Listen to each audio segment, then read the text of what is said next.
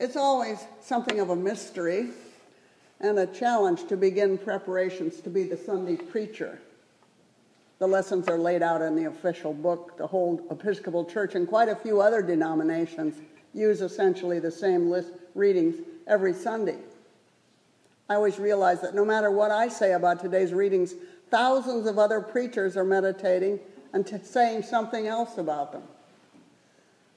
But this morning in the Diocese of El Camino Real, our minds and hearts are not necessarily on theology or preaching, because yesterday we elected a new bishop, and that took precedent over today's lessons. Of course, when I wrote this sermon, I didn't know who would have been chosen. Clergy and lay delegates from all over the diocese met yesterday at St. Andrew's and have prayerfully chosen the one who will lead us on. There were 5 excellent candidates, and as a friend from Salinas said only a week ago, I have carefully listened again, analyzed, and mostly prayed, and I guess I could feel blessed with any of them. And so the El Camino Real is blessed with Canon Lucinda Ashby. She's from the Diocese of Idaho, and you will learn more about her today, I think, from Father Ricardo. So what difference does a new bishop make for an individual parish? The bishop usually shows up at St. Luke's once a year, sometimes not quite that often. The diocesan headquarters are down in Salinas. We're part of a diocese that stretches from Palo Alto to Arroyo Grande. So how much does this new chapter affect us here at St. Luke's? If you've attended the 2 presentations by Pat Waddell recently, you know a lot about our structure and history. We're part of the Worldwide Anglican Communion. And as the name tells us, the home base of this affiliation is England. Church of England, as you know, broke from Rome in the 1500s, partly over the granting of a divorce, but also because of the influence of the Protestant Reformation on the continent. In England, for centuries thereafter, everyone was presumed to be a member of the Church of England, was baptized, married, and buried from the parish church. The village vicar was there to perform the services on Sunday and the special events of each village or town. The vicar is not really like our parish priest, but was appointed by the bishop of the diocese and was the vicarious presence of the bishop. Now, a few large parishes had priests of their own.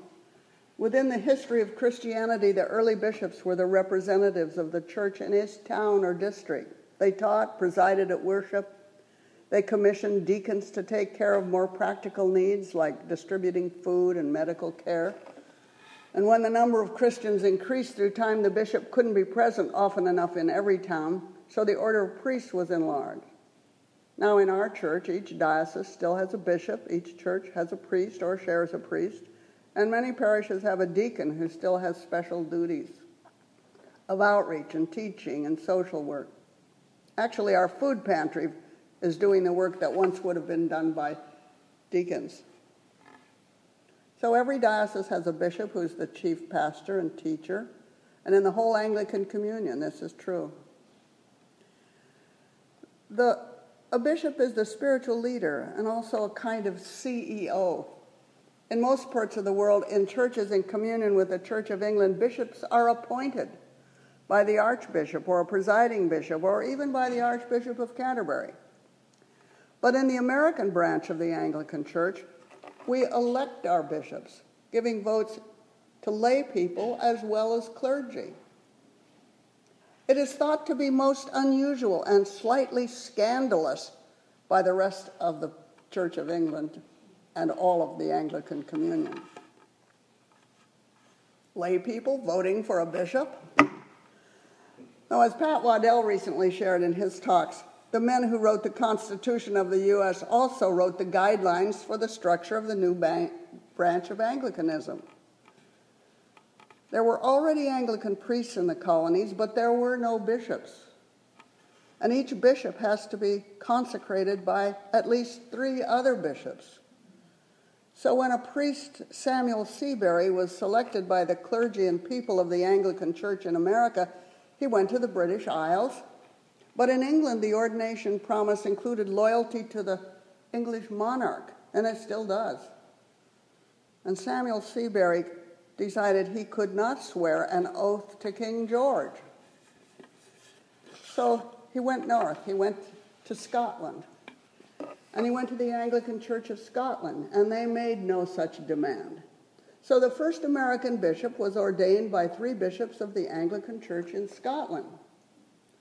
And I thought it very fitting that our new bishop was elected in a parish dedicated to the patron saint of Scotland, St. Andrews.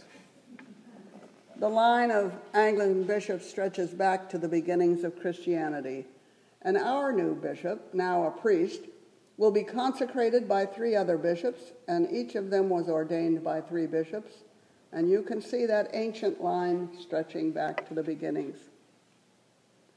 So when we hear in today's lessons of the first missionaries of the church, like Paul, Silas, Luke, we're viewing the first leaders ordained by Christ.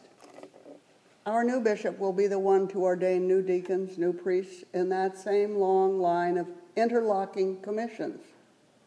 Bishops have placed their hands on the heads of priests and deacons throughout the centuries. And so El Camino has chosen our next leader, both our spiritual head and our teacher and guide. And she will become one in a series that goes back 2,000 years. In Acts today, we're returned to the beginning of that progression from Jesus to Lucinda. We hear of the first teachers, workers of healing, believers in the rightness of Jesus' example. And here at St. Luke's, we hear of the ancient words and works, just as the next in line comes to share and lead our lives in the church. The apostles were shaken by a strong earthquake. Here within 8 miles of the Loma Prieta epicenter, we understood what happened to them, perhaps more than many churchgoers in the country this morning. When we are shaken by our own earthquakes, geological or spiritual, we must stay firm and remember our place in the long line of belief. We do not run away, even when our walls crumble. When we feel inadequate about our abilities and enterprises, we must remember that we have chosen Jesus, and Jesus has chosen us. He's invited us. As we hear in Revelation, let anyone who wishes take the water as a gift of life. We have chosen the gift, and we have chosen our bishop to help lead us into Christ's salvation. Amen.